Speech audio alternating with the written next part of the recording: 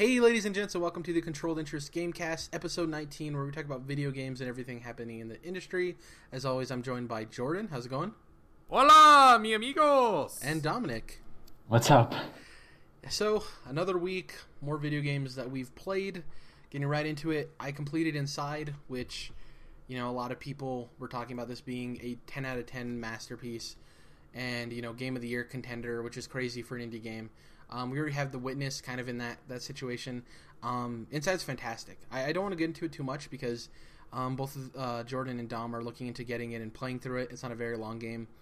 But yeah, I would say right now it holds the number one place for Game of the Year for me, personally. I said that last week that if I more than likely will be my Game of the Year over passing Doom. And after I finished the game, went through, got the secret ending, and just gestated on it a little bit more, it definitely is my Game of the Year, and we'll obviously get into that when both of them have played the game. Plenty to talk about there. I also played Costume Quest 2, which is a sequel to Double Fine's Costume Quest. I didn't know what to get out of this game. It was a Games with Gold a while back, and I was just in one of those moods. You guys have probably been in it where you didn't want to play something super meaty, so you're like, oh, let me see what I have that I haven't played yet. So I was like, oh, I have Costume Quest. So I clicked on it, started playing it. Really cool. It's a turn-based RPG. You're these three little kids that wear costumes for Halloween, and you evolve. So, they're wearing, a pterodactyl costume, but then once you go into battle, they turn to an actual pterodactyl, which is pretty cool. And there's a whole subplot of, this guy wanting to get rid of Halloween. Nothing you've never seen before, but the mechanics are really cool. The game's fun. It's, small little hub worlds that you explore and fight. And there's a little bit of puzzle solving. It's just a really cool game. I finished it. It was about maybe... My playthrough was 7.5 hours, but I was very collectible-y, so I was going through every nook and cranny. If you're just playing through it normally, you could probably get through in maybe 5 hours. And then I also played Shadow Complex, which is a 2D side-scroller that a lot of people loved. It's available on backwards compatibility. I've had it for a while. Never got around to playing it. I'm about an hour and a half in. It's cool. It's very Metroidvania. It's a very fun game. It's weird playing a Metroidvania game where you can actually shoot a gun. Because I'm used to obviously having a sword or something like that. I guess Metroid has a gun, but you know what I mean, an actual pistol or assault rifle or something. Game's cool though. I've also been playing Overwatch, which isn't a surprise, or Smite, but yeah, I've been on a huge 2D kick. And then Costume Quest was a huge surprise for me out of nowhere. So what about you guys? So, you were talking about bite-sized experiences, and I've been doing that a lot recently, just because, playing these games like Witcher and Persona and all that, these long-ass RPGs, you get to feeling not that you aren't getting anywhere, but it's nice to finish a game sometimes and complete that experience and move on to something else. And it's also nice, like I said, to move on to something else and be like, oh, I get to pick a new game now and refresh myself. So I mentioned last week that I had played through God of War Chains of Olympus, going back through that series to get ready for God of War, which was a 6-hour experience, so that was great. And then this week I kind of went ham, dude. I played a lot of stuff, so I won't go too deep into all of them. But one of the big ones, I played through Season 1 of Telltale's Game of Thrones. Awesome. I still need the last 2 episodes, so I'm interested to see. Dude, how you liked it. So real quick, I want to give some impressions on this game.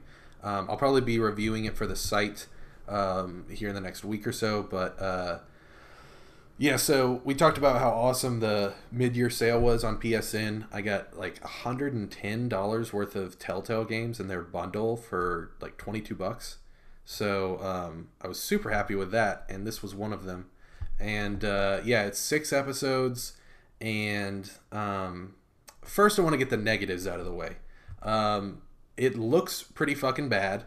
It looks like some of the character animations are so terrible they actually look like they're from the PS2 generation. So I feel like all their games have that problem, but the difference here is they're supposed to be recognizable characters. They're actual actresses and actors. Yes. So you have that dissonance of that looks nothing like Peter Dinklage, or his animations look goofy. I kind of got that vibe from it too. But for The Walking Dead, it's not really an issue. Yeah. Right, exactly. Walking Dead, I'll get to that in a second, but they're basing that off of the art style of the comic book, so it makes a lot more sense in that situation. But with this one, yeah, like you're saying, they don't look right. The animations are so stilted, and it's just like looks pretty damn bad. And then I went back once I completed that one and started playing season 1 of Walking Dead, which is a remaster on the PS4 from the PS3, and that game looks way better. It's way more clean. It's like the animations are still pretty stilted and janky, just because that's how Telltale is, I guess.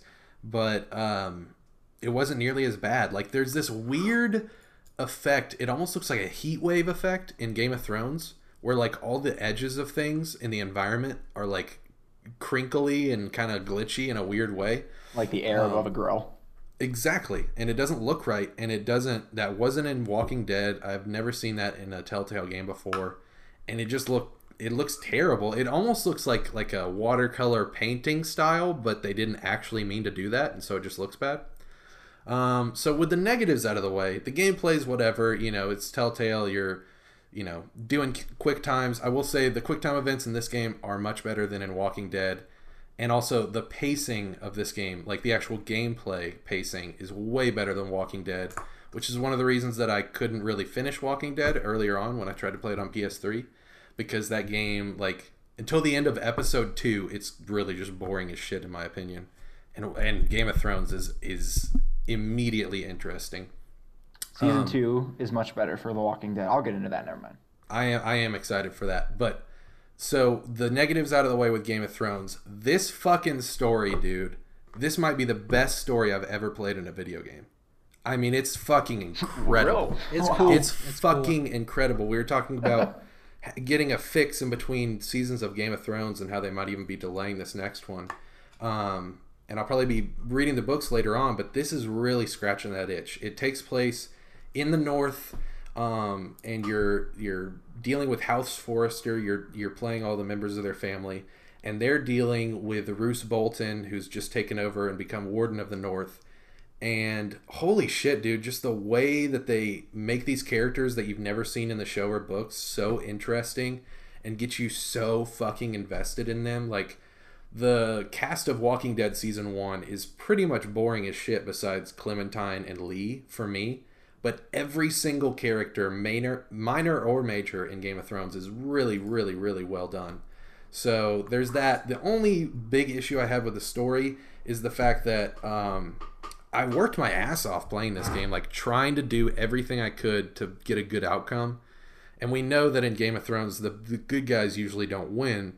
But I was like getting my face kicked in the dirt and shit, and kissing guys' rings and kneeling in front of assholes just so that I could be like, all right, I'm doing this shitty stuff now and like getting my face kicked in now. But these motherfuckers are gonna get theirs when I come around at the end of the season, episode 6 or whatever. But basically, no matter what you do, you're just fucked. Like at the end of season 1, they've already announced season 2. All of my characters are either dead or completely fucked. Well, I don't want to spoil it for people who haven't played it yet, but the way the first episode of that series opens is like, oh, this is Game of Thrones, Yep. Yeah. Yeah. I was like, oh yeah, I'm playing a Game of Thrones game, So yeah. I was like, yeah. So, I don't want to spoil it. You got me excited. I'm gonna have to buy this now, Jordan. Dude, I'm telling you, it's amazing.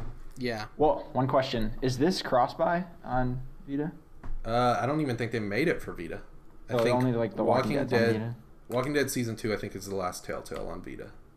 Maybe Wolf Among Us. I don't know. You can maybe remote play it. Yeah, you can totally remote play it. Perfect game for remote play. It is, and especially the visuals will look better on Vita, which would be nice. But apparently, I went online after I finished the game and was looking at all these forum posts and looking at like, what's the best ending? What are the best choices? And apparently, like, you can't fucking win this game. Like, you're fucked either way. Anything you do, you're just totally screwed. So I don't like that because, I want there to be a way, not where I'm just like, all the good guys win and all bad guys die, but something where I don't feel like I just totally got screwed. So that's what these games have to do. And it makes you feel like your choices matter more than they really do. But they have to keep at least some of the cast consistent, because otherwise they're going to have to make 10 different stories from if you use your old save point or whatever. So yeah, there's kind of that feeling of like, okay, well, when you're done and you look up the other possible endings and they're not that different, like, oh, okay. Yeah, it kind of sucks, but I was looking at one website that was saying, Telltale is an independent studio. These aren't really AAA games like maybe Until Dawn or Heavy Rain in the same genre. Like, they can't have all these veritable outcomes because they would have to write like 4 games. So exactly. I also don't think they had the same hand in the Game of Thrones series that Skybound has in The Walking Dead, and that WB or DC is going to have in the Batman series. I don't think there was as much of people from Game of Thrones being like, we'll help you guys make this a true Game of Thrones experience, which is fantastic for as good as it came out. That's surprising, as far as like the story. So yeah, I agree. So yeah, obviously that was a really long one. I won't go so long on these others, but yeah, I played episodes 1 through 3 Walking Dead. I'm getting more into it. Like I said, it was tough for me to get through it the first time I tried, but I'm realizing, like, obviously Telltale had games before Walking Dead, but this was kind of their breakthrough. So maybe give them a little bit of leeway, because obviously they've gotten better since then with Game of Thrones and the other stuff. Then I beat Bastion on Vita. Awesome. So I'm going to review that as well. And then I played a crap ton of Gravity Rush on Vita, which that may be my favorite Vita game. It's an awesome action-adventure RPG with really great superhero combat mechanics. The flying is fun as shit. A lot of people talk about how it's hard to get the mechanics down with it because it's kind of like weird to be like, it's Gravity Rush, so you're jumping up in the air and then you're like, you don't have full and complete control over your character like you would in, say, Infamous or Sunset Overdrive, but you do have a lot of control once you get the hang of it, and I really started loving it. So probably like a little over halfway through with that. It's a pretty meaty, for being an open world RPG on the Vita, it's pretty fucking meaty, and I gotta say, Studio Japan really outdid themselves there. I can't wait for Gravity Rush 2 on PS4. And then finally, a big one here is Downwell. I got this, it's a $5 cross-buy game on PS4 and Vita. I got this after watching a kind of funny Let's Play with Colin Moriarty, where he just kind of went through it and talked about why he liked it. And basically, it's just an old school looking 8-bit game where you jump down well, obviously, and you shoot bullets out of your feet, and so you're trying to kill things below you, and they're floating around and trying to hit you and kill you. And really just like classic old school action, arcadey feel. It's really beautiful, even though it's 8-bit, and it's just one of those smaller indie titles that has such great arcade action that you're just constantly trying to go for that high score because you want it so bad. So, yes, a very long list for me this week, but played a shit ton of games, and I had a blast with video games this week. The one thing I didn't hear is Persona 3. Yeah, we'll get to that at the end of the show. Okay, so we're going to be hopping into the news. Quite a bit of news. Yeah, I feel bad because I just talked for like 15 minutes. I forgot you haven't even said what you played, Dom. It took forever. My bad. Sorry, go ahead. So I have a shorter list this week. I finished up Walking Dead Season 2, and it was absolutely phenomenal. I loved it a lot. Did you carry your save over from Season 1? No, for some reason I played both on Steam, but since I switched computers, I guess, somehow my save got lost. So yeah, I started fresh. PC Master Race.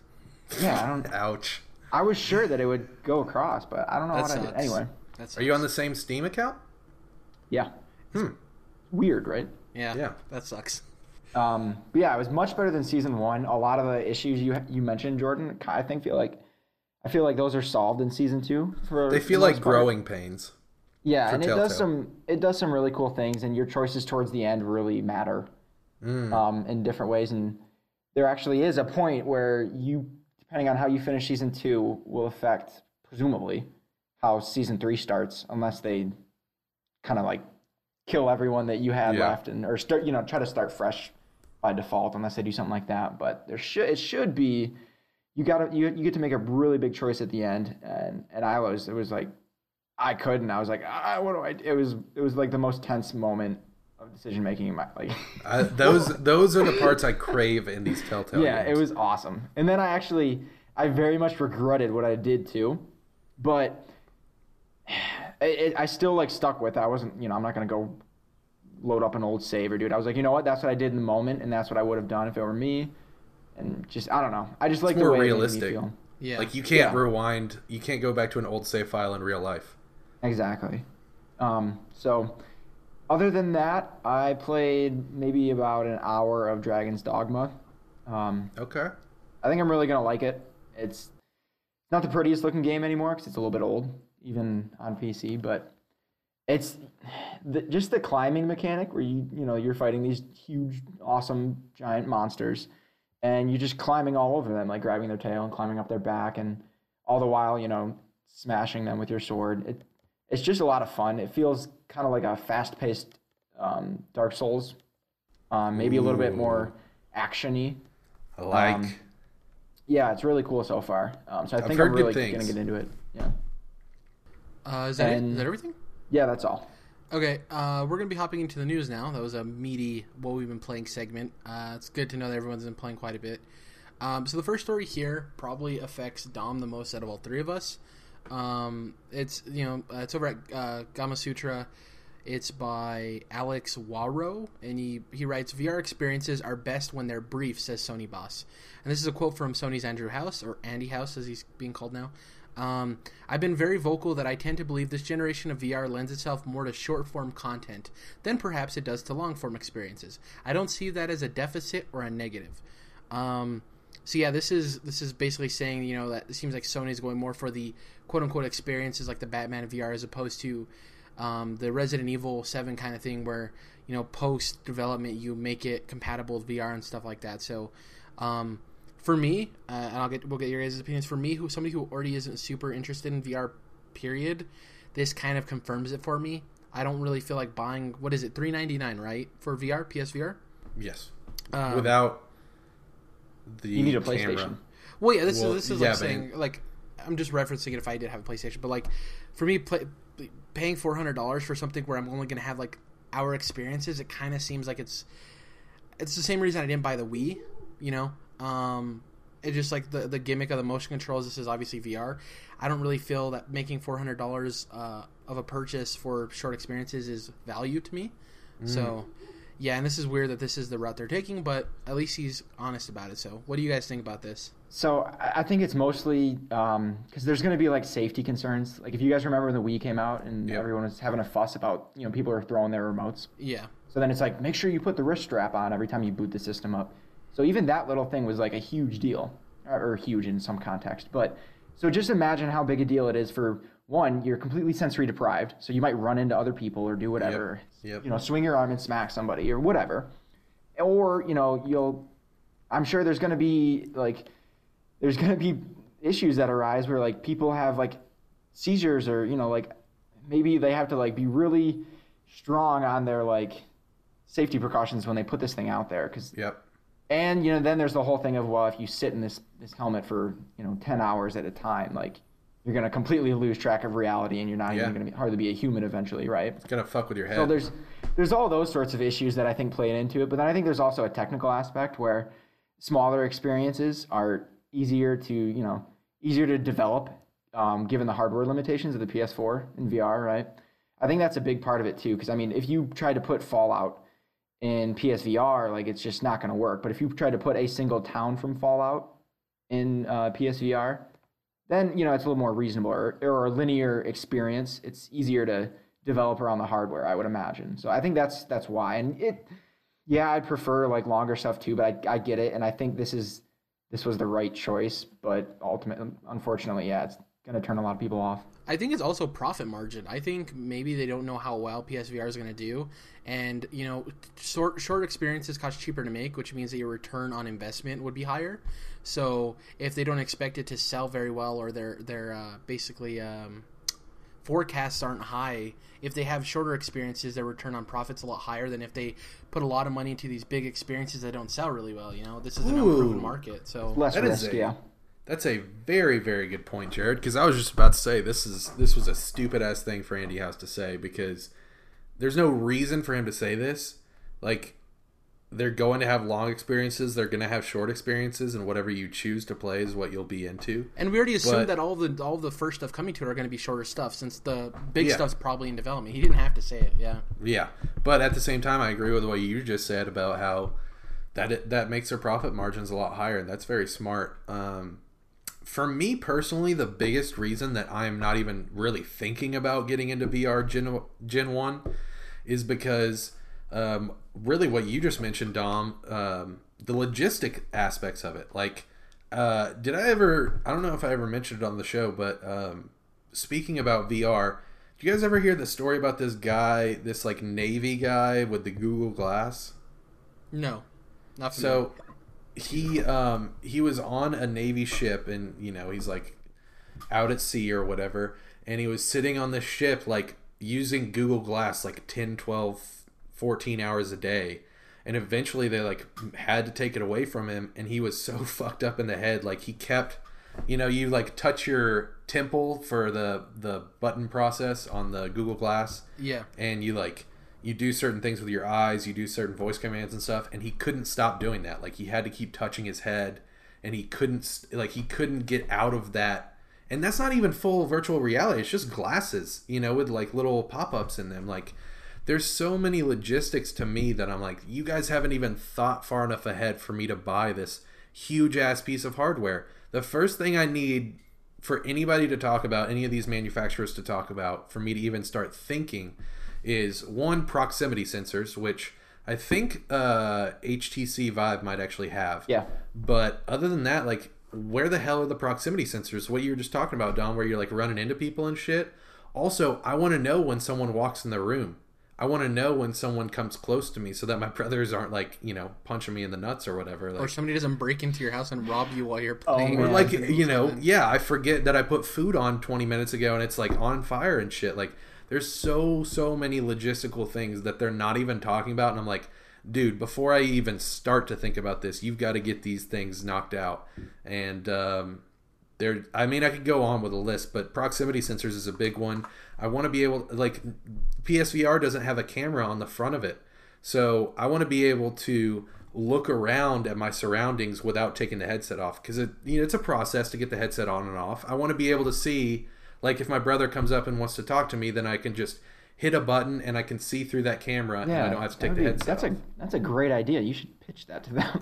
I'm telling you, dude, there's a list. I could go on and on of things where I'm like, how have you guys not implemented this yet? This is like an essential part of VR for me.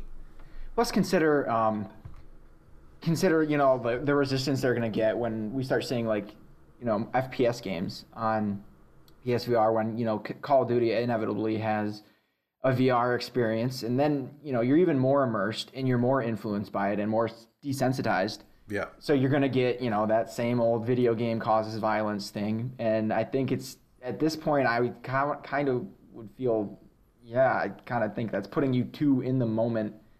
It's making it too real. Too real. Yeah, your mind can't, it fucks with your head. Your mind can't process that information and, 10 hours into a gaming session go, oh no, this is still just a virtual experience. Like, you have that barrier when you're looking at a screen to where you can look around you and go, oh, my controller's in my hand, my cup of water sitting over here, right. I'm on a couch. Like, you have this barrier that keeps you from getting like way too immersed. And I'm still like excited for. I'm like I'm a technology kind of person, and I wouldn't say a pioneer, but I like to try new things and push the limit, right? Yeah. Whereas the mass market is probably not gonna, because all those concerns, like, I could deal with them, right? Like I'm mature and prepared enough to do that, but. I feel like the mass market won't feel the same way, right? I have a prediction right here. I think this might sound a little bit harsh, but stick with me. I think by this time next year, if someone hasn't gone to the hospital for VR, like something with VR, someone will die. I think by this time next year, someone will have died because of VR. I'm with you. And I'm telling you, dude, there's so many health and safety concerns. Like the fact that PSVR is recommended for no one under the age of like 12 or 13, I think. Well, and the interesting thing too, you were talking about the Google Glass thing. We get phantom vibrations for our cell phone, so it's like not out of the possibility. Yeah, I get that all the time. Yep. So let's get into a couple of quickie stories. We're gonna go through them real quick, and then we'll finish up with our last story. First off, Shovel Knight debuted in Japan last week at number 1, both on the Wii U and the 3DS eShop, which is insane. So congratulations to Yacht Club Games. It's a fantastic game. It's one of my favorite games of all time.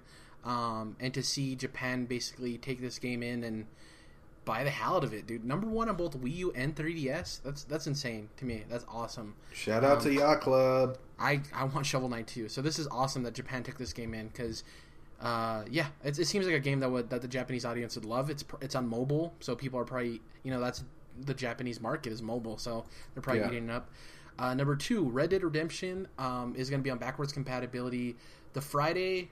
So if you're listening to this on Sunday, 2 days before us, the 8th of July, Red Dead Redemption is available on backwards compatibility. And over on GameSpot, they actually talked about how its sales jumped 6,000% after the announcement. Jesus Christ! Yeah, that's fucking crazy. Yeah, it jumped 6,000%. Well, you gotta imagine it was selling like a copy a week before this. Yeah. I don't know, dude. It still pops up on the PS3. It still pops up on the top 10 almost. So not almost every month, but frequently, I would say. Listen to this on Amazon's Movers and Shakers list, which tracks sale rankings and notes increases. Red Dead Redemption was previously at number 1,093, and it currently sits at 17th, and that's a markup of 6,329%. That's just Amazon.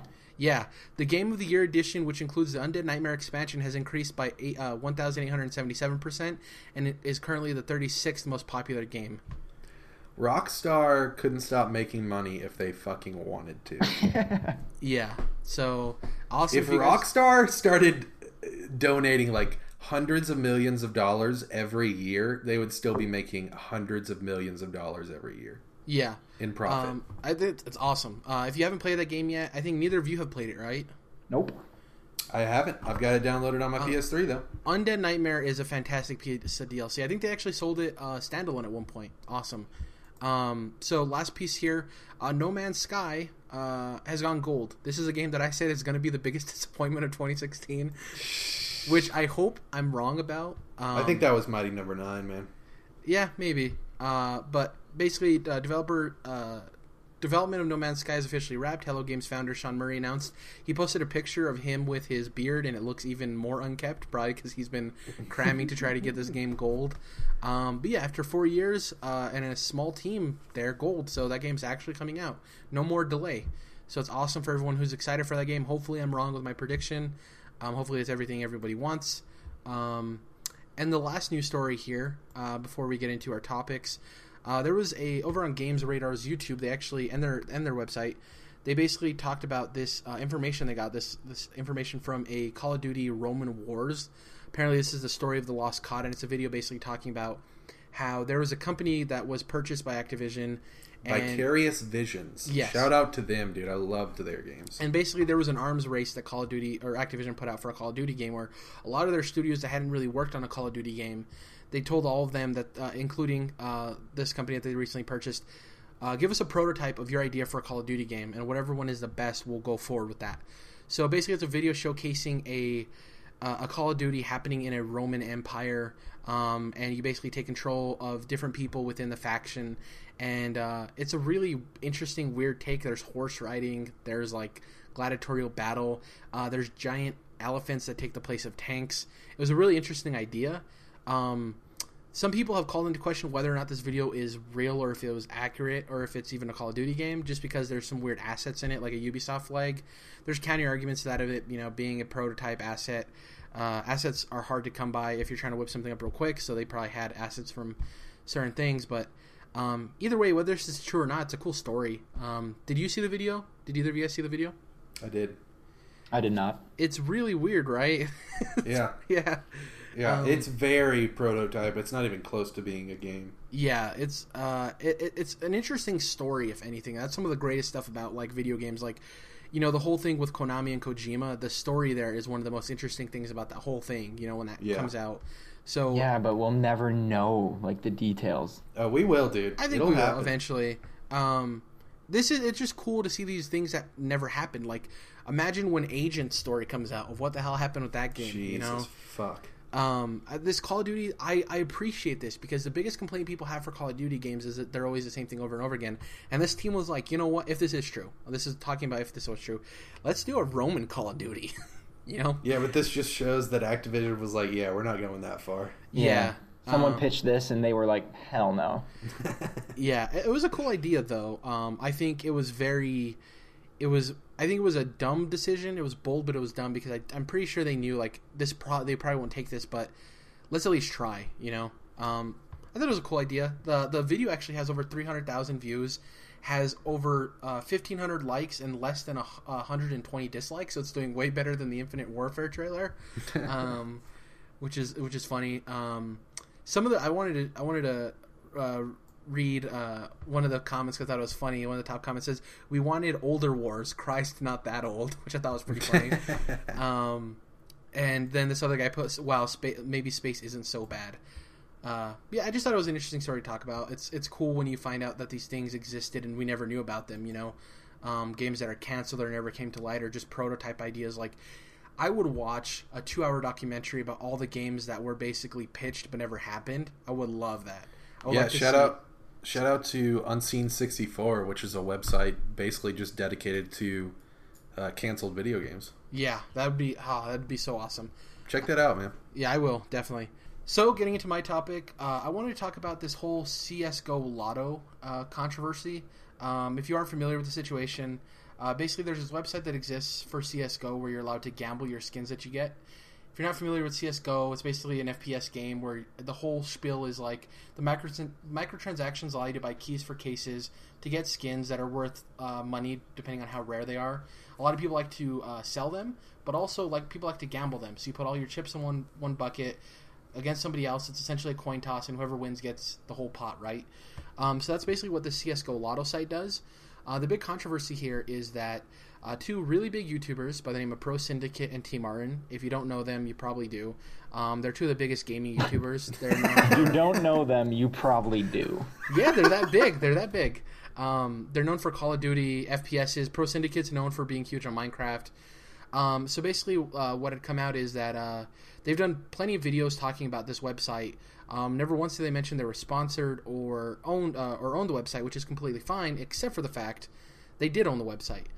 Paperwork leaked of them, of their filings for the trademark and the property and everything like that.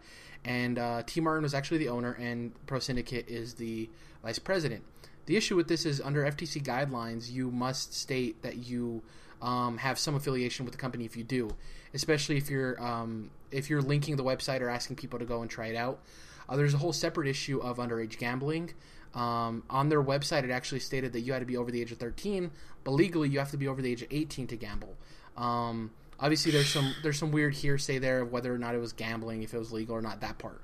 The bigger issue is the FTC guidelines they broke, because this is a huge thing when it comes to YouTube and its integrity in online entertainment, period.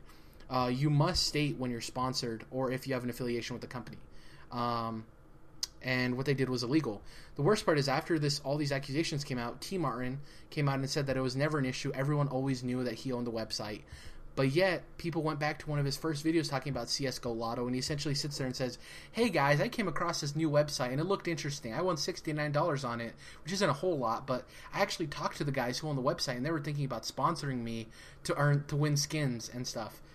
So basically, he was saying that this, the way he pitched it was weird.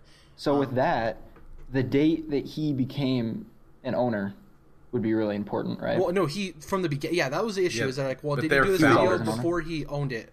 Yeah, they started the company. They started the company, so he owned it from day one. That was the issue. People are like, well, maybe he didn't own it at that point, right? Right.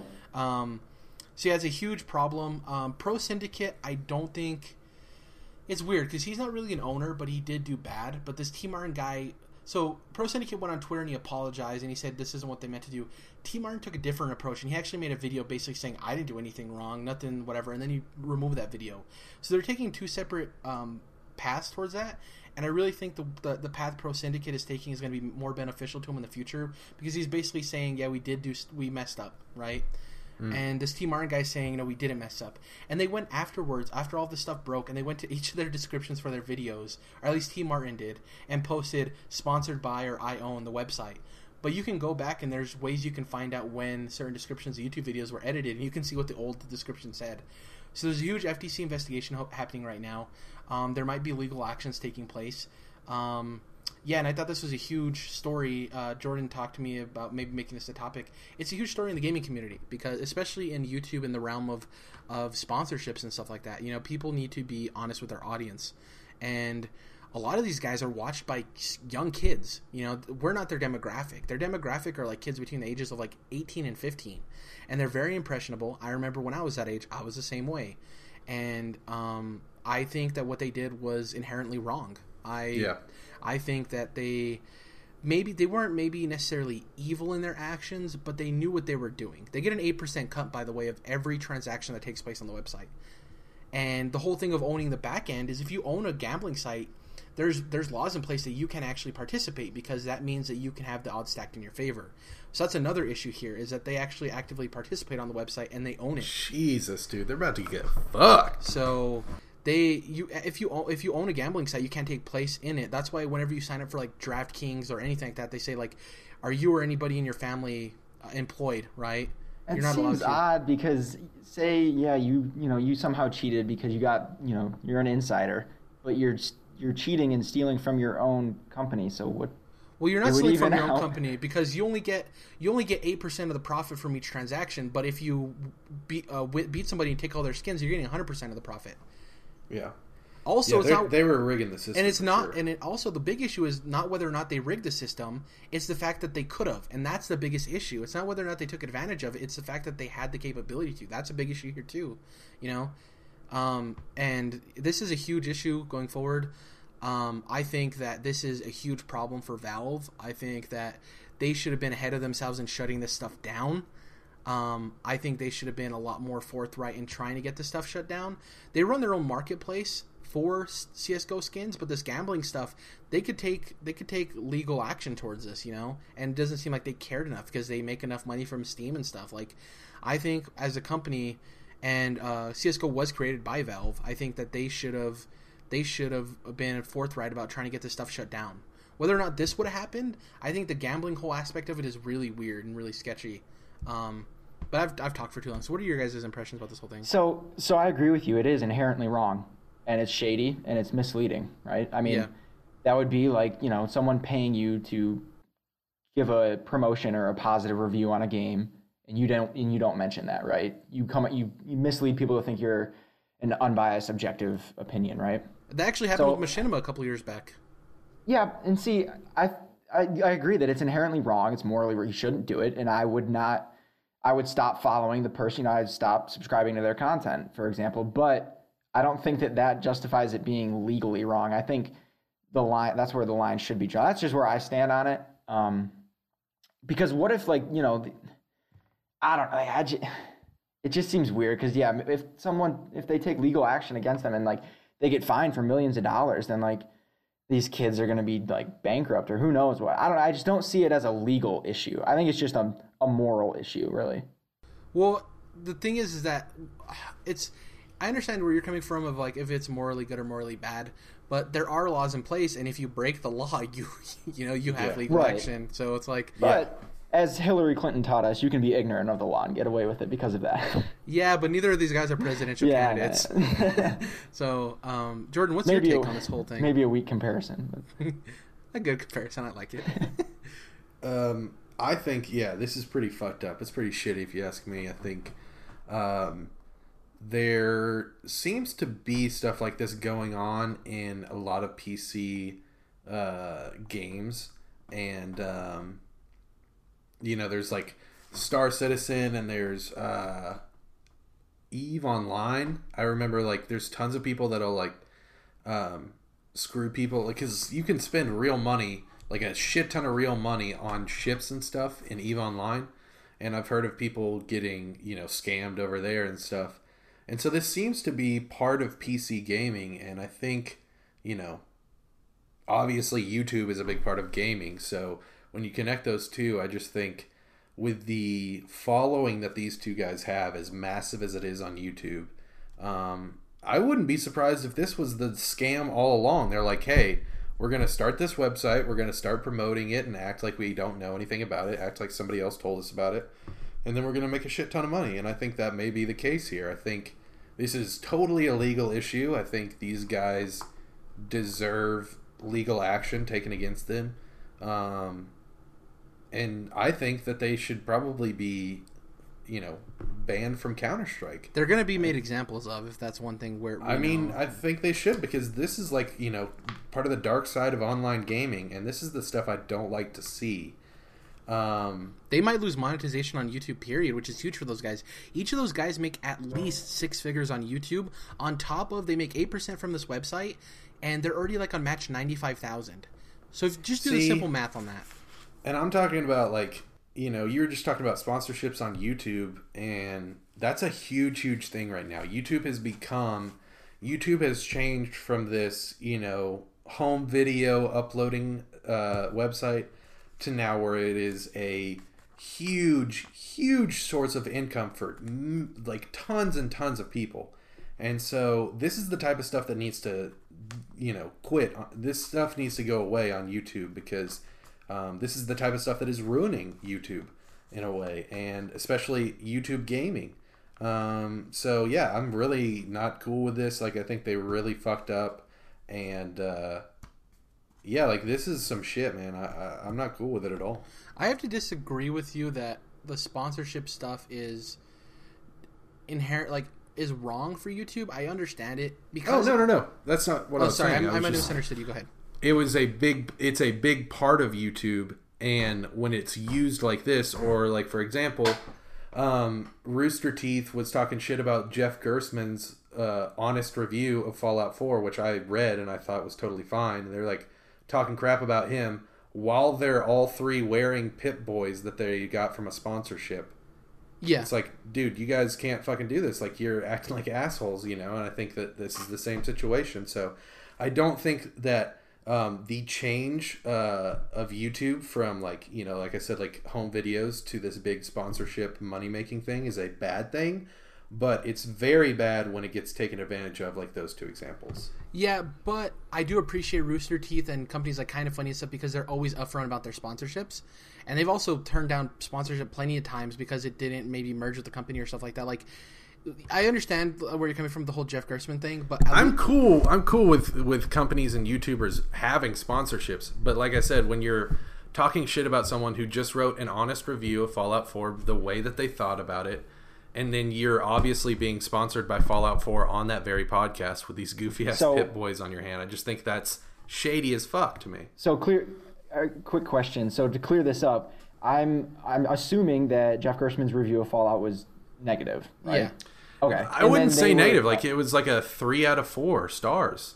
Right. Less favorable than someone like me would, you know. Less favorable. It wasn't a 9 out of 10. It wasn't like an 8.5 out of 10. It was probably more like it wasn't a 8. A popular score. How about, you know? They thought that he was trying to be a contrarian and that he was trying to be the cool guy with the but that's also opinion. Their opinion. Like, they're allowed, just like Jeff Gerstmann's allowed to have his opinion on whether or not Fallout's bad or not. They're allowed to have their opinion on his opinion. That's just how it is. And I understand where you're coming from. Like, if they weren't wearing Fallout gear, then that's perfectly fine. But the fact that they brought that up at that time, I do think it was terrible timing. Do I think it was in bad taste? Maybe. But I do think the timing was bad. I do agree with you on that. But, yeah. The whole thing with, like, the sponsorships is I'm completely, like I said, 100% fine if they're upfront with it. People need to live. People need to get paid.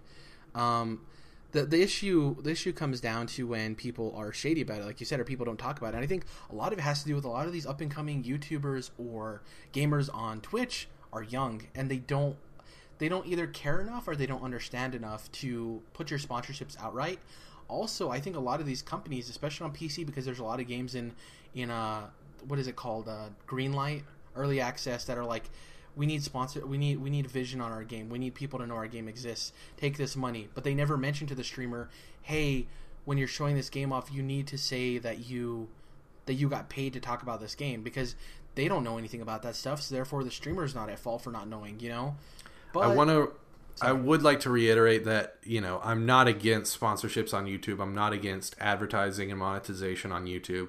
I think that was always going to be the evolution of YouTube since it started from, like, the home video thing. But I just think that there is a lot of shady practices. I'm not saying, you know, it's always Rooster Teeth. I'm not saying Kind of Funny. I'm just saying, like, there are people like these Counter-Strike guys out there. Yeah, they take advantage of it. Yep. That take advantage of their audiences, too, in such a terrible way, where they're like, hey, guys, you know, I love you so much. You're the only reason I get to do this.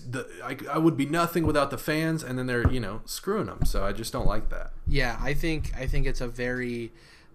This is going to be the straw that breaks the camel's back, and these guys are going to be made an example of. Like, I think it's going to happen. There's always the case where, people have maybe been doing it for a while, but something big happens, and guess what? You're the one that gets the blunt end of the stick. So I really think that they're going to be made an example of. We'll see where it goes from here. I really think the way they're approaching it is going to affect the way they come down on them. I think Pro Syndicate is probably going to have less of an effect on him than it is on T Martin for the way they're handling it post it happening. I think that Pro Syndicate's approach of, yeah, it happened, it sucks, I'm sorry, I screwed up, and T Martin's like, I was always up front.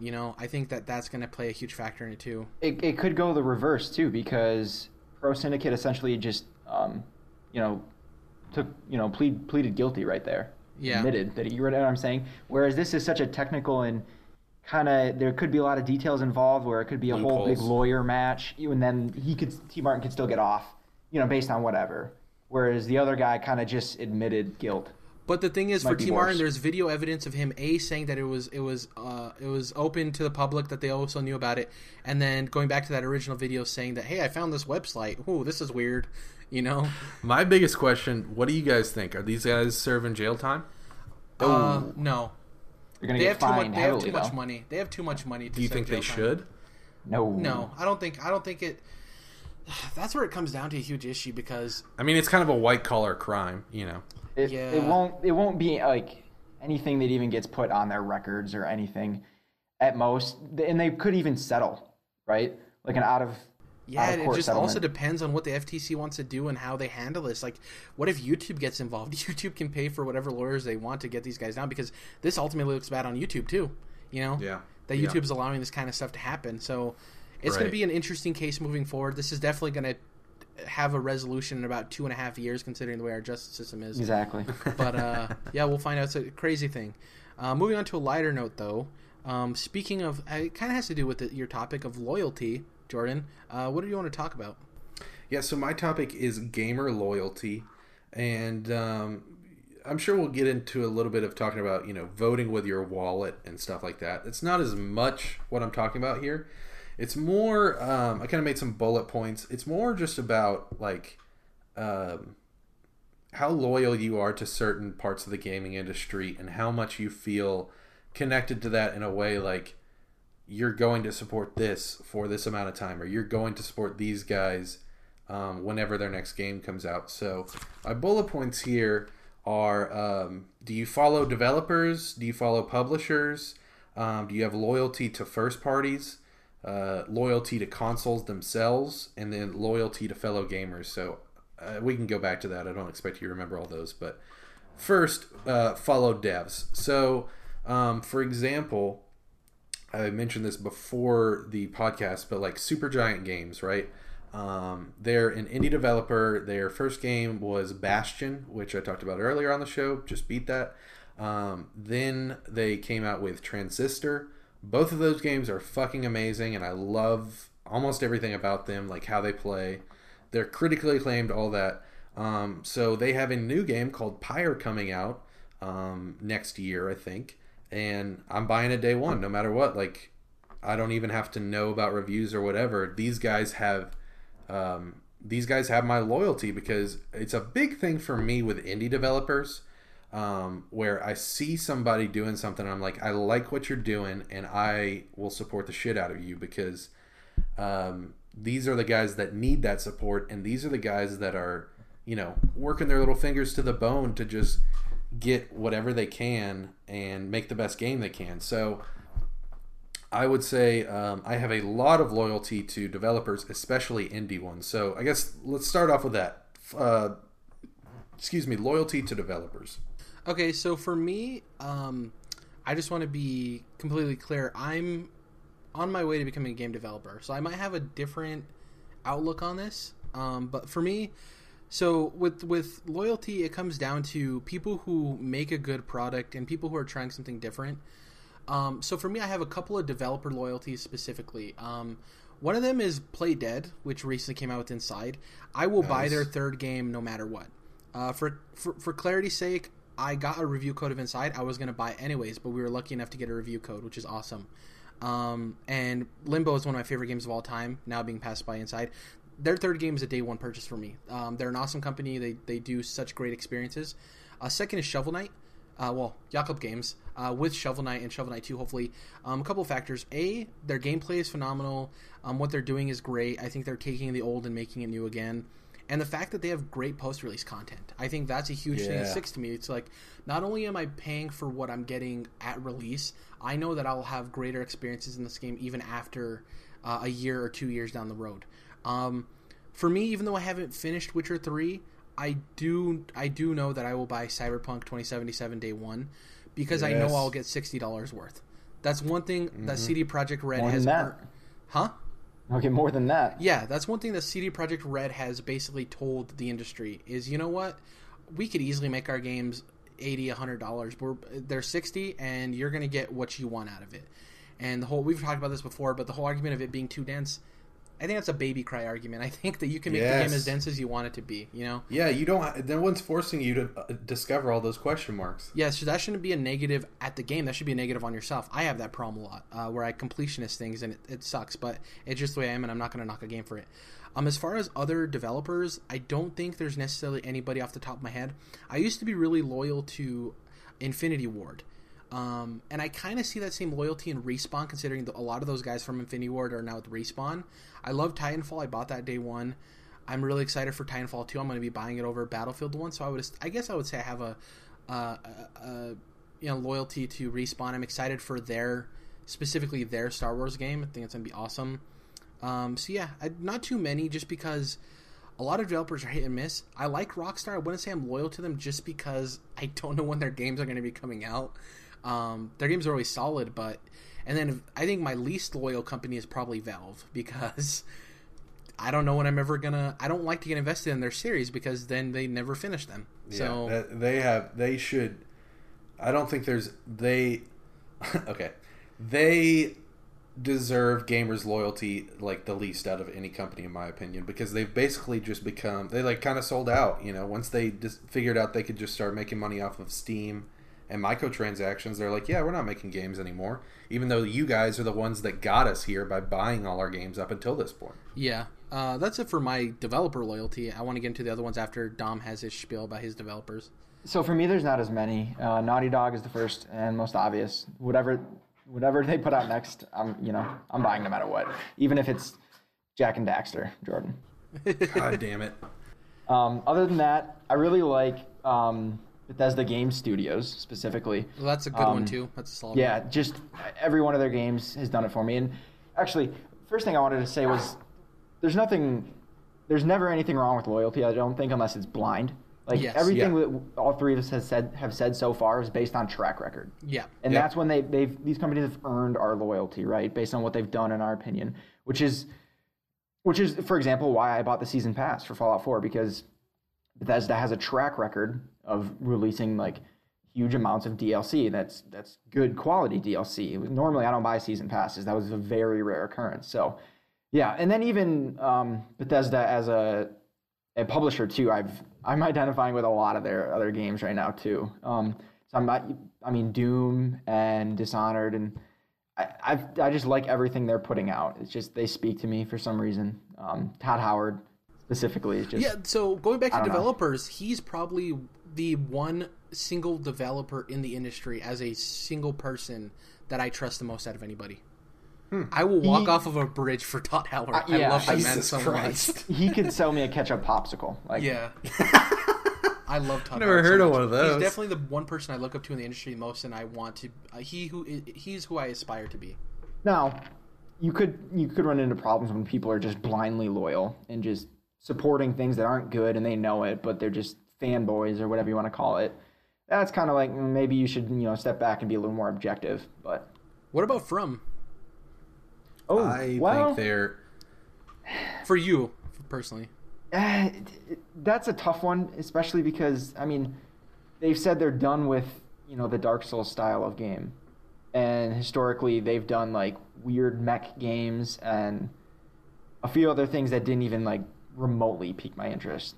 I think they'll return to it. I think they'll try their neat experiments, and they're like, dude, we need some cash. Let's go back to Dark Souls, yeah. But because what they're going to do next is probably going to be very different, I'm not going to say that I'll buy it no matter what.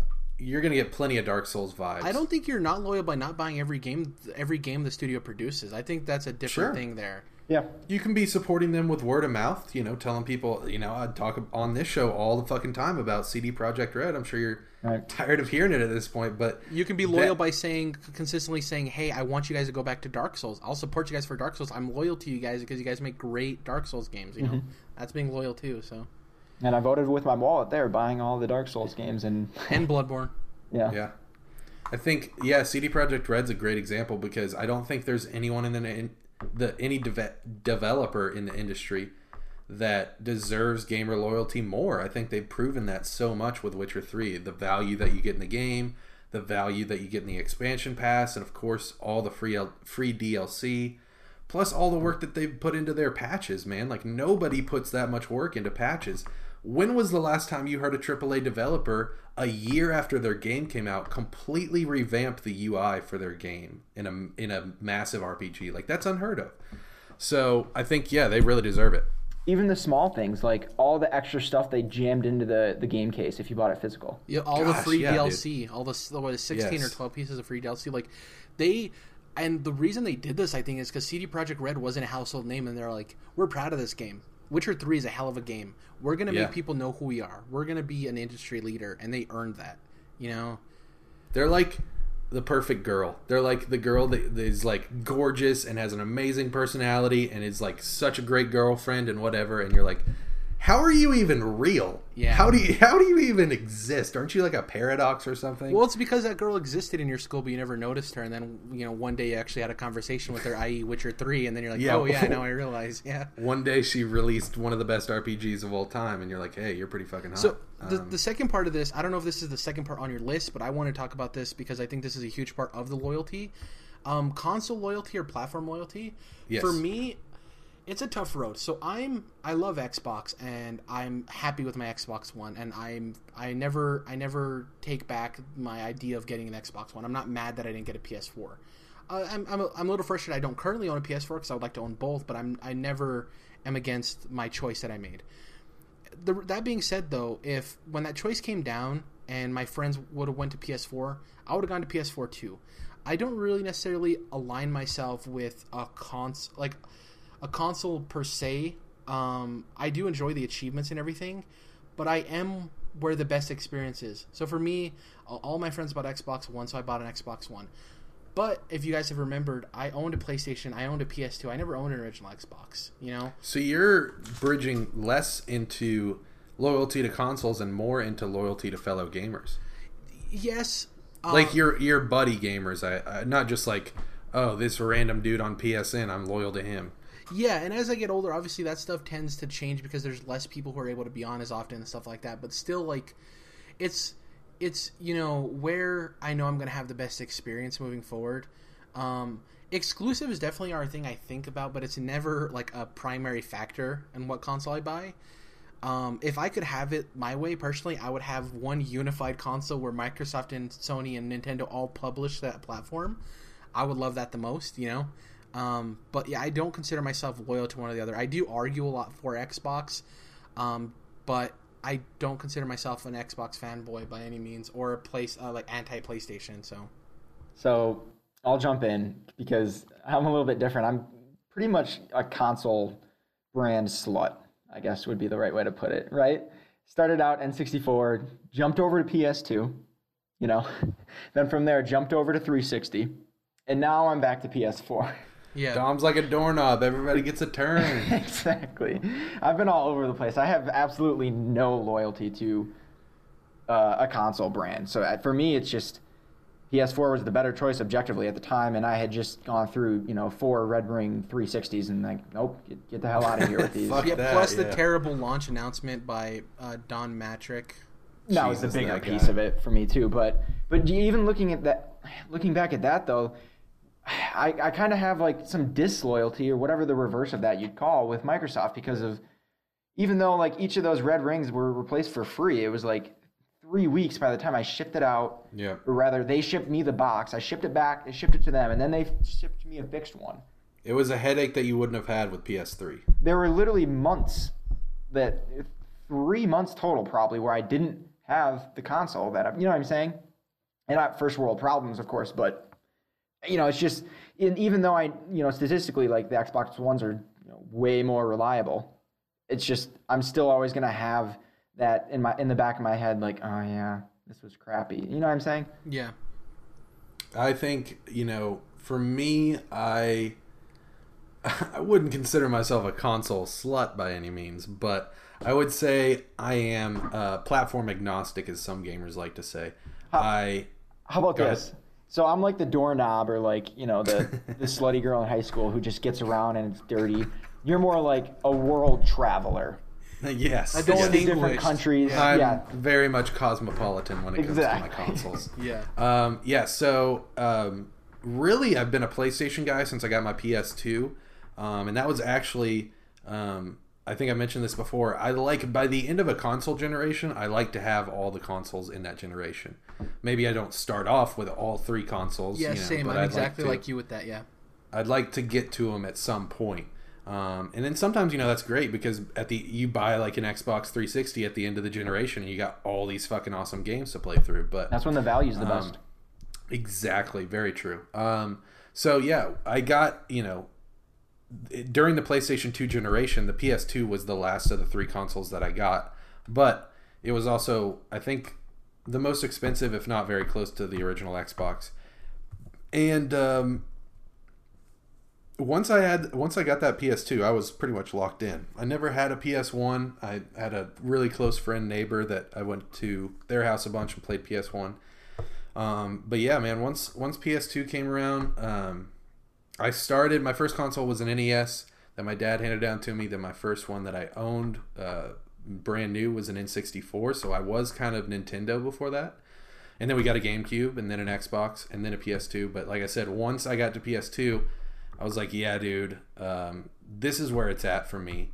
And so we had an Xbox 360 originally for the family just because PS3s were so goddamn expensive. Yeah. But then once they came down to $300, I bought myself a PS3 so that I could take to college and have that as my main console. And since then, I've been working on trophies. I've got like 1,300 trophies at this point, and PlayStation is my system. I am like a PlayStation dude.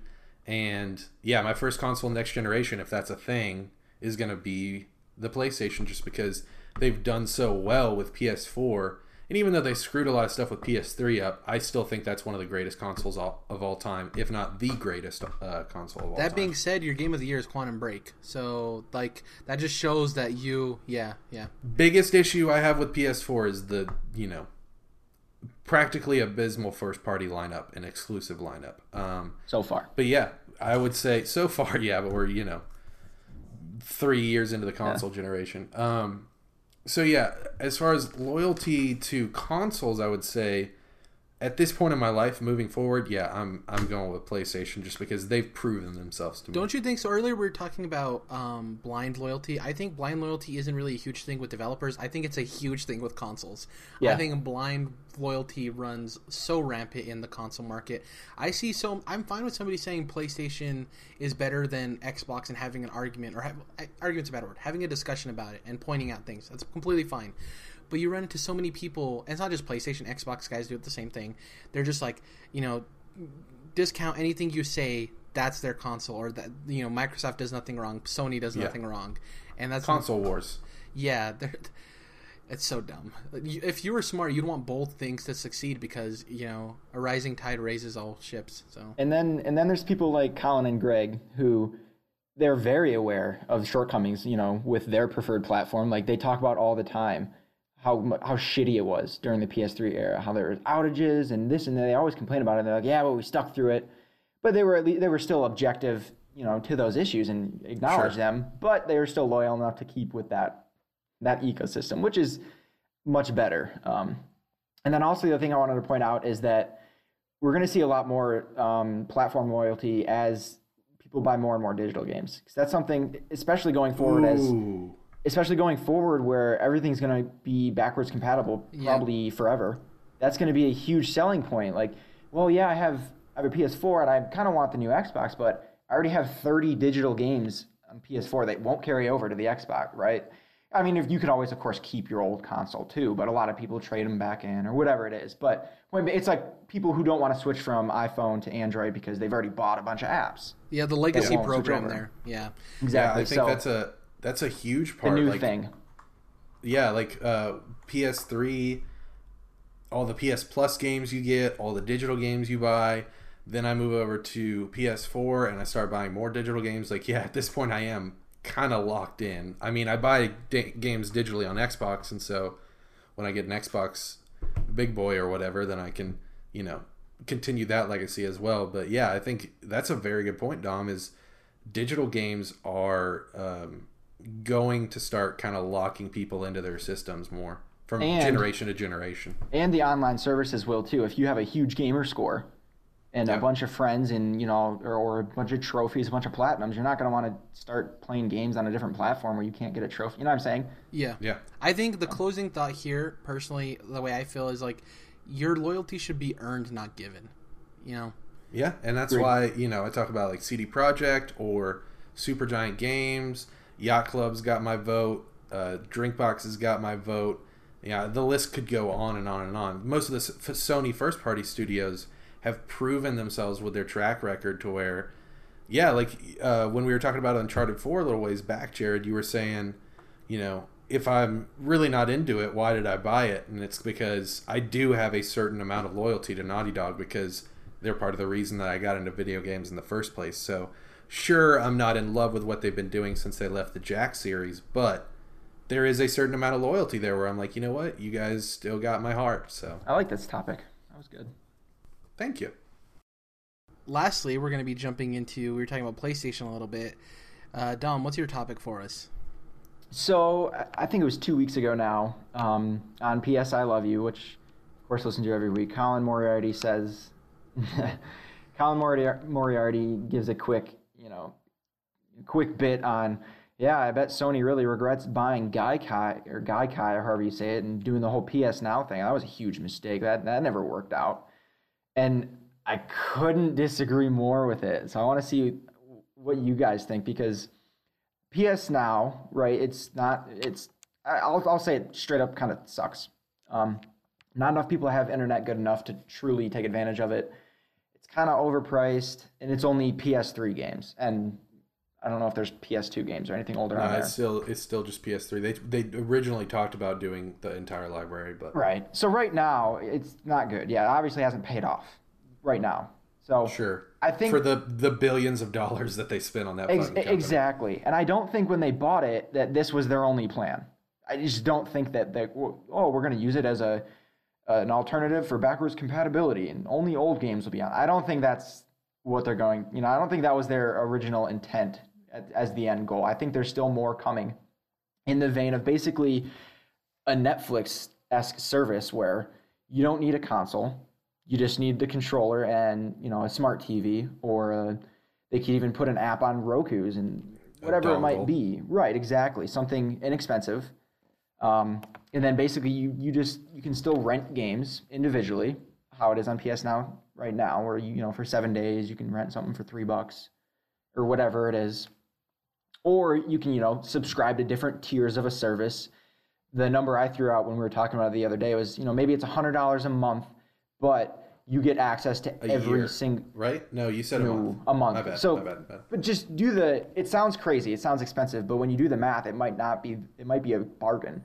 So say $100 a month got you full access to every game that came out. Like every brand new game, you just got it. Like you get everything that's on the platform. You just can play it. I don't think that's a logistical way to do it. I think if anything, they would do like $20 a month, and you can have a game like downloaded or streamed at a time. You know?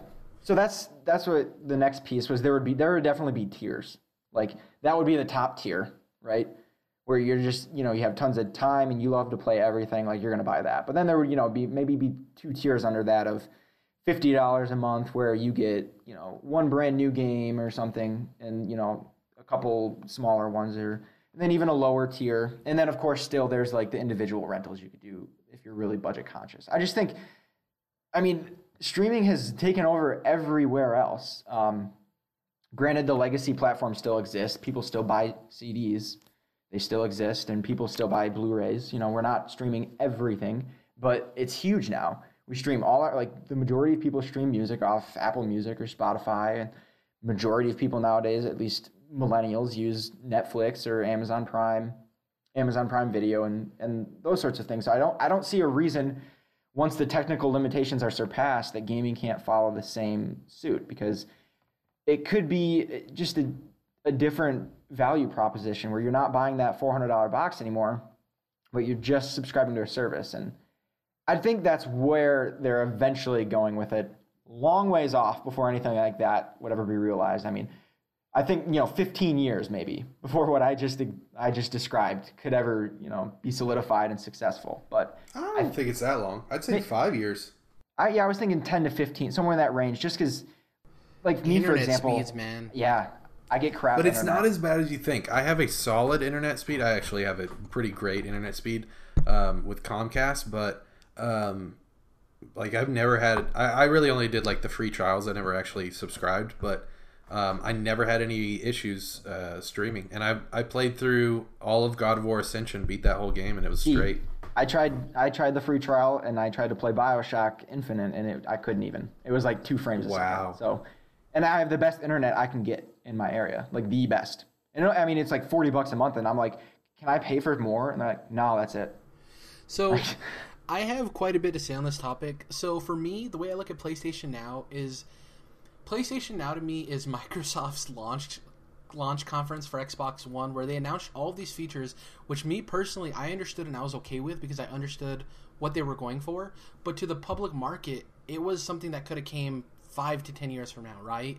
They want to do all of this stuff that people just weren't ready for. And I think that's what PlayStation Now is. I think it's something, like you said, that could be 10 years off, 15 years off. That's a great idea for the future. The worst part here is Microsoft and PlayStation took 2 branches. PlayStation took the PlayStation Now route. Microsoft took the backwards compatibility route. And gamers told you who won that, right? People love the backwards compatibility. That was a forced thing. I'm sure PlayStation would have done backwards compatibility if they could, but I'm sure that there were some technical limitations. There's always technical limitations. That's always Sony's excuse. There's always a technical limitation to something or another, There's always an issue. Because they don't have enough forethought. They don't. Microsoft had technical limitations with backwards compatibility, and they got it to work. But the PS3 was just so different, like architecture-wise and everything, that the investment to get it to work probably was much greater than it was for Microsoft. Yeah, but people don't want to hear excuses. It was the same with PS2. It's really tough to. That's why you had to have the hardware in the original PS3s to emulate PS2 games, because like PS3 couldn't just emulate a PS2 game because it was too tough, and now a PS4 can't just emulate a PS3 game because it's too tough because of the chips and the engines that they were running off of. And so, yeah, they should have been looking towards the future and saying, they screwed up. Backwards compatibility's been a thing since, SNES and,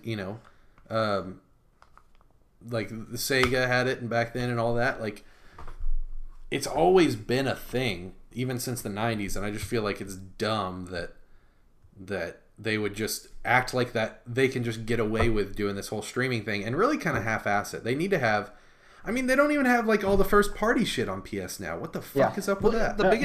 Jared, you're definitely right. Right now it's a mess. It's a blunder, and it looks like they screwed up. But I think that there's still more coming. The worst part is, like, right now, overall, PlayStation's winning the war, but they keep losing all of these little battles, and like little battles add up. Like, going forward, we see how much of a tiny increment the PS Neo is, right? The PS4 Neo. And what I said last week, I still believe, is like, why aren't they, by them not saying this is a competitor to the S, it's muddying the message. So, for instance, if we already knew this was a direct competitor to the S, and obviously they wouldn't directly say that, but, they could get away with saying something close to that. If they were to say that this is a direct competitor to the S, then people already have in their back that, okay, well, Scorpio's Microsoft's thing. Let's wait to see what Sony's thing is. And though we know that they're probably working on something that's going to be more powerful than the Scorpio, the common audience doesn't know that. The common audience knows, oh, there's a new PlayStation thing that I saw that's rumored that I heard on a podcast. Is that supposed to be like, is it going to try to compete with the one coming out next year, or is it going to come out with the Xbox One? It's very confusing to the average audience, And I think PlayStation is like, they're screwing the pooch. You can tell they haven't had a lead since PS2 because they don't know what to do with it. Exactly. And, I talked before on this show about why the hell hasn't Sony put the nail in the coffin with Xbox? They could have done it so many times this generation, and they just keep letting Xbox sneak up on them and get closer and closer and have these, like you said, win the little battles with backwards compatibility and you know, the way that they're handling Xbox Live over PSN. It's like Sony, I think a lot of people are talking about, oh, Sony's just killing it this generation. They're just, you know, on fire, you know. I'm like, yeah, but I think a lot of this has to do with luck. I think that they wouldn't be in nearly as good a position if Xbox hadn't shot themselves in the foot. Yeah, Xbox lost this at launch. PlayStation didn't win it in my eyes. Exactly. Yeah. Like, PlayStation's like, okay, we're good. We're going to be here. The guy walks in. He's like, they're getting ready for the race. And, you know, Microsoft just pulls out a gun and shoots themselves in the foot. And Sony's like, and they just start jogging. And guess like, I'll just walk, yeah. Okay. But with the PlayStation now, I really think they should put this on the back burner. And they should focus on figuring out how to make backwards compatibility work. Like, I don't think it's going to happen. I understand that there's quote-unquote technical limitations, but people hate... It seems like for every problem that people have with PlayStation's like, oh, we can't do it. It's technically impossible. And people are like, well, they said it's technically impossible. And if Microsoft does it, they find a solution, or maybe they don't find a solution. They're like, oh, well, that's why Microsoft's losing, because they can't find a solution to any of their problems. It's just a business decision, though. Like, it's just not worth... I mean, that's obviously not what the consumer wants to hear, but I totally get why that's the case. Same thing with why we can't change our PSN names. They can do it. It might just be a huge financial hurdle that wouldn't be worth the money. I'm sure they've done the formulas like 100 times of, if we charge people $10 to change their names, you know, we'll make back who knows? It could cost $10 million or something to make this possible. I don't know. Like, I don't know, dude. They could be making bank off of that shit. It just seems like they are way too interested. Like, they just... Blessing said something that reigns so true to me, and I've been thinking about it for the last week, is like, after he watched Sony's conference, his PlayStation 4 was no different. He didn't expect anything different to happen to his PS4 after that conference. I agree. That was an awesome point that he made. Yeah, after the Xbox conference, you already knew you were getting new controllers. You already knew that you already knew there was a new Xbox in play. There was two Xboxes in play. You already knew that there was new services coming. It's just like Sony's like, I don't know. You'll get some games in 2 or 3 years. Here's Death Stranding for 2020. Yeah, I totally agree. And like PlayStation Now just seems like another half-ass thing. Like, it just seems like, you really think if and this goes back to us thinking that maybe Microsoft lost this and Sony didn't win this generation. You go back and think if Sony really wanted to win this generation, they would have realized the problems they had with the PS3, and they would have made sure to fix those in the PS4. And though they did fix some of them, they would have fixed a lot of them if they really were in the place of trying to win. If you look at it, yeah, PS4 was slightly more powerful, but they didn't seem to do anything that made it be the console to own. You know, besides it being a little bit more powerful and Microsoft shooting themselves in the foot, they didn't. They definitely didn't just, you know, go leaps and bounds ahead of Xbox. Yeah. So that's the other thing, and we get too focused on it. Our heads get wrapped around too much of this idea of it's a race and that someone's winning. When they might be competing, but it doesn't really matter to them as business people who wins, as long as you're financially solvent yourself and you're doing well yourself. Like, we've brought it up before about, Sony sold twice as many PS4s as Xbox Ones, but Microsoft's still selling Xbox Ones faster than they sold Xbox 360s. So they're doing great. Yeah, but if you don't think they sit in the business room and are figuring out how to catch up to Sony, then you're wrong, because that is the case. Well, no, actually, I know. I mean, it's like a Six Sigma principle, which is like a business methodology. You don't want to compete with other competitors. Like, you want to be the best you can be and do the best you can do. That might mean, you know, trying to be better than them in certain areas, but you don't ever want to compare yourself to other companies. And we especially get wrapped up in it with Nintendo. When they're so far, like, they're not even trying to compete with the other, they're doing their own thing. We talked about how Sony didn't even win this generation. You know, they got it won for them. They didn't even have to. And think about the fact that, like, last generation, it was 3 consoles competing. This generation, it's only Xbox and PlayStation. Like, Wii U isn't even a thing that is competing against them. And that's the strategic direction they wanted to go. Not only did Xbox shoot themselves in the foot and let Sony win the race, there wasn't even the third competitor that there usually would be. But and I understand that you're saying that they don't try to compete with each other, but going back to our last comment about loyalty, you have no loyalty necessarily to PlayStation. You look for what you know, console is going to be better for you personally. So they are trying to get, you know, when the new Xbox comes out, get you to buy an Xbox. Maybe not play your PS4 or not buy a PS4, but they definitely want you to buy an Xbox, you know? So, like, I think it's not intended to compete, but they do, by proxy, compete with one another. It's just how it goes, you know?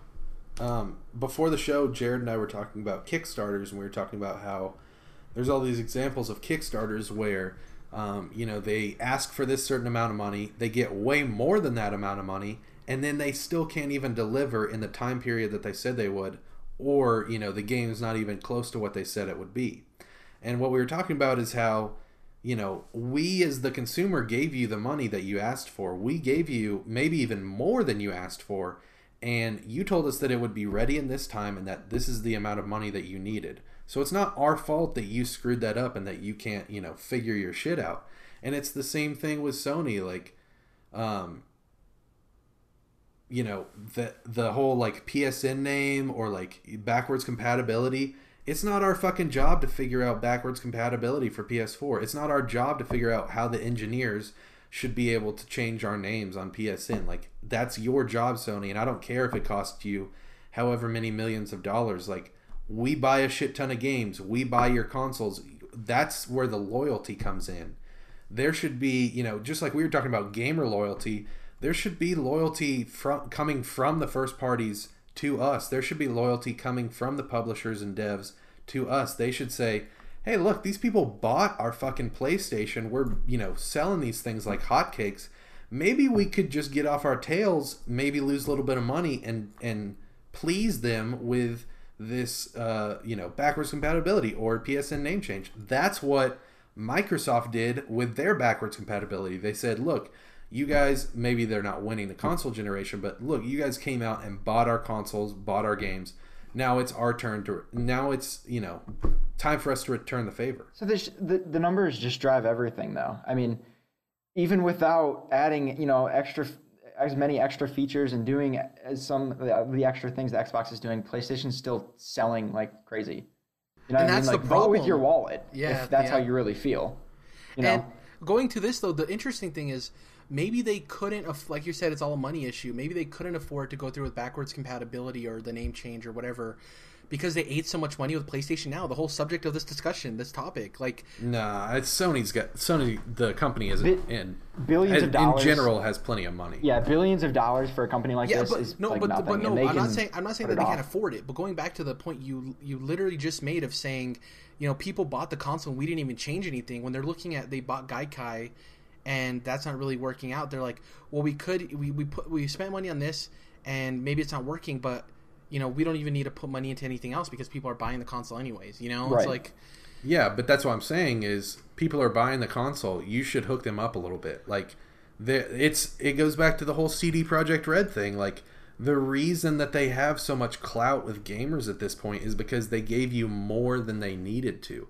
And, you know, talking about Sony at E3 with, like, the lack of any updates to PSN whatsoever, and Xbox is adding all this awesome stuff to Xbox Live, Microsoft doesn't have to do that. They're not going to make extra money off of the awesome shit that they just added to Xbox Live, but they're doing it because they know that these gamers are paying them their hard-earned cash for their consoles and games, and they are loyal to Xbox, especially if Xbox is saying, look, man, we're going to give you some more free features because we want to keep you guys around.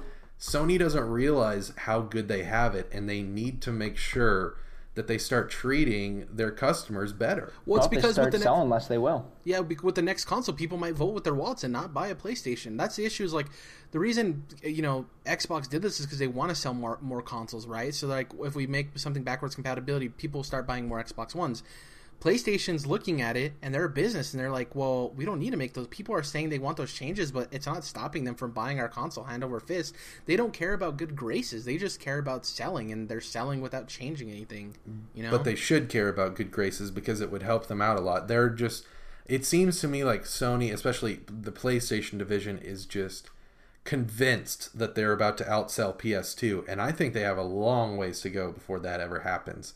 Because PS2 had such a long tail, and the way that they're handling PS4, it's not going to be selling, you know, 8 years after it released like PS2 was. So I think if they really want that PS2, like, you know, experience that they had, they're going to have to do more for gamers to get on their better side, because Microsoft is winning that battle whether they're losing the console generation or not. Like, you know, the fact that people talk so much shit about the PS Plus games that come out, and most people are more happy with games with gold, I think. Yeah, for the most part. They're like you said, PlayStation's okay with losing all these battles, and part of the battles that they're losing are ones with gamers and how they're treating gamers and how gamers, you know, feel about that relationship with Sony. And I just think that, you know, backwards compatibility, the added features to Xbox Live, the awesome customizable controllers, the new consoles that Xbox is bringing out, they're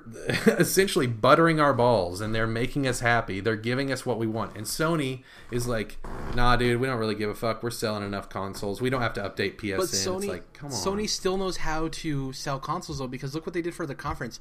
They didn't care about indies. They didn't care about, you know, multiple different genres of showing. They showed all of these exclusive games that are still 2.5 years away at the earliest, in my opinion. And all these people raved after their conference, Sony's winning, Sony this, Sony headline. So Sony's like, we killed it, you know? I don't know. I think that was more of a just initial reaction. And I think more people are starting to feel like how Blessing was last week on the show, where he's kind of like, I don't know, man. What did they really give me right now? Like, what am I excited for right now with PlayStation? I think they keep acting this way like they don't have anything to lose, and they're going to lose at some point. Even if they don't end up, you know, in second place as far as consoles sold this generation.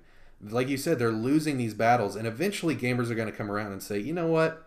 Sony's not doing us nearly as good as Xbox is. So, to close out this topic, did you have anything else to say, Dom? Yeah, I guess the last thing would be that this isn't like Ricky Bobby would say, if you're not first, you're last. It's not even if you're not first, you're second, because it's not even the case here, because there is no second place. They don't, like, the console war and these little battles we talk about, like, these are all abstractions. Like, they're not real. Sony doesn't see that. They don't care. You know what I mean? They see the numbers, and that's what drives everything. So yeah, like Sony probably didn't. I mean, technically Sony won last generation because the PlayStation 3 sold more globally than Xbox 360. Yeah, but what does that mean?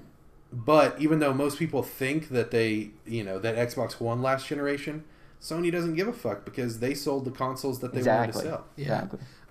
Closing out on this topic, just really quick, for the next PlayStation iteration, whatever that is, if it's the PlayStation 5 or whatever it is, do you guys think that PlayStation Now will be a launch feature? Like they'll show, like when they unveil the console, they'll say PlayStation Now, yada yada yada. Do you think that'll be the case? I don't know, man. That's what I'm saying. Is like they've got to start getting on gamers' good side, and I think, like Dom said, going forward in this digital age, if things aren't backwards compatible, there's going to be issues, because like they built this PlayStation 4 with the architecture of essentially a low-end PC so that it would be easy to develop for. And that should mean, in my opinion, that it's going to be easy to transfer over to the next console. So I don't think they should screw that up, or that would be a big mistake. So it'll be one of two things. They'll either completely scrap, PS Now, right, and just not fall for the sunk cost fallacy that, we spent so much on it, so we got to get something. Like, they might just completely ditch it, sell it off, or do whatever. Especially with the sales of the PS4, that helps them do that. So. Right. And concurrently with that, they would, the PS5 would be backwards compatible, but then also the PS5 is now finally powerful enough to emulate PS3 games. Yeah. It can have backwards compatibility. So then, you know what I'm saying? You're going to have one or the other. You won't have both. Right. Yeah. Exactly. I think the PlayStation Now is going to last Guardian it. I think it's going to disappear and rock on here for a while. And then randomly we're going to be like, PlayStation Now, if it ever happens. It's going to erupt. Yeah. And be like a volcano. Really quick, before we head out, what we're going to be playing, I'm going to be playing a little bit more Shadow Complex. And then I don't know what else. I'm going to browse through all of my games. I have plenty of games that I haven't finished that are on my backlog, but I don't want to commit to something yet. I'll just scroll around and see what I decide to play, figure something out. But Shadow Complex is a definite one that I'm going to probably be playing this week. So, you guys? Persona 3 crunch time is a go. So, get pumped, people, because we're about to see what's going down on episode 20, whether or not I can beat this game. Besides that, I'll probably be finishing up Walking Dead Season 1.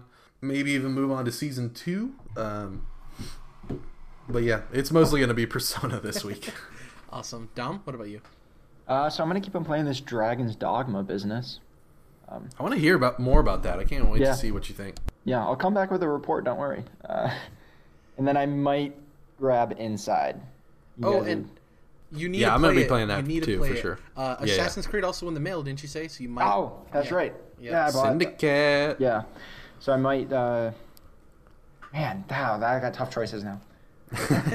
I'll let you know next time what I ended up playing, I guess. Yeah. Thank you guys for listening. As always, make sure to leave us a review and like us on iTunes. That really helps. Follow us on Twitter. That helps as well. We actually had a winner this week for the Blu-ray, so I think Dom handled that. So. Oh. Yeah, we can tell you who it was. In the meantime, thank you for the couple of subscribers we recently got on our YouTube. Really appreciate it. If you can share us, like we said, it helps us grow. Thank you guys for listening on a weekly basis. We really appreciate it. I have got my Witcher 3 review going up on the next few days on the site. Yeah, look for that on the site, and then the video form shortly thereafter on the YouTube channel. So yes, also return of Indie Hype. I got a couple episodes edited, so you should be seeing one this coming week. So hype. And the winner of the raffle is John Mitchell. Ooh, John Mitchell. At Mitch Johns 573. So, whoop, whoop. John, if you're listening, I'm going to ship that shit out to you tomorrow, probably. Yeah. So, congratulations. You're getting a bag of shit in the mail. The Blu-ray plus digital copy of Force Awakens. Thank you guys for listening as always. We'll catch you guys in episode 20 where we find out whether or not Jordan finishes Persona 3. Tune in next week on another exciting episode of Controlled Gamecast. Any closing words, guys? Those aren't words. Those aren't words. That's not a word, Dom. But yeah, man. Hey, it's a great week for gaming. I'm so excited to play games, and games are awesome. That's my final word. Alrighty, guys. Catch you guys next time. Bye.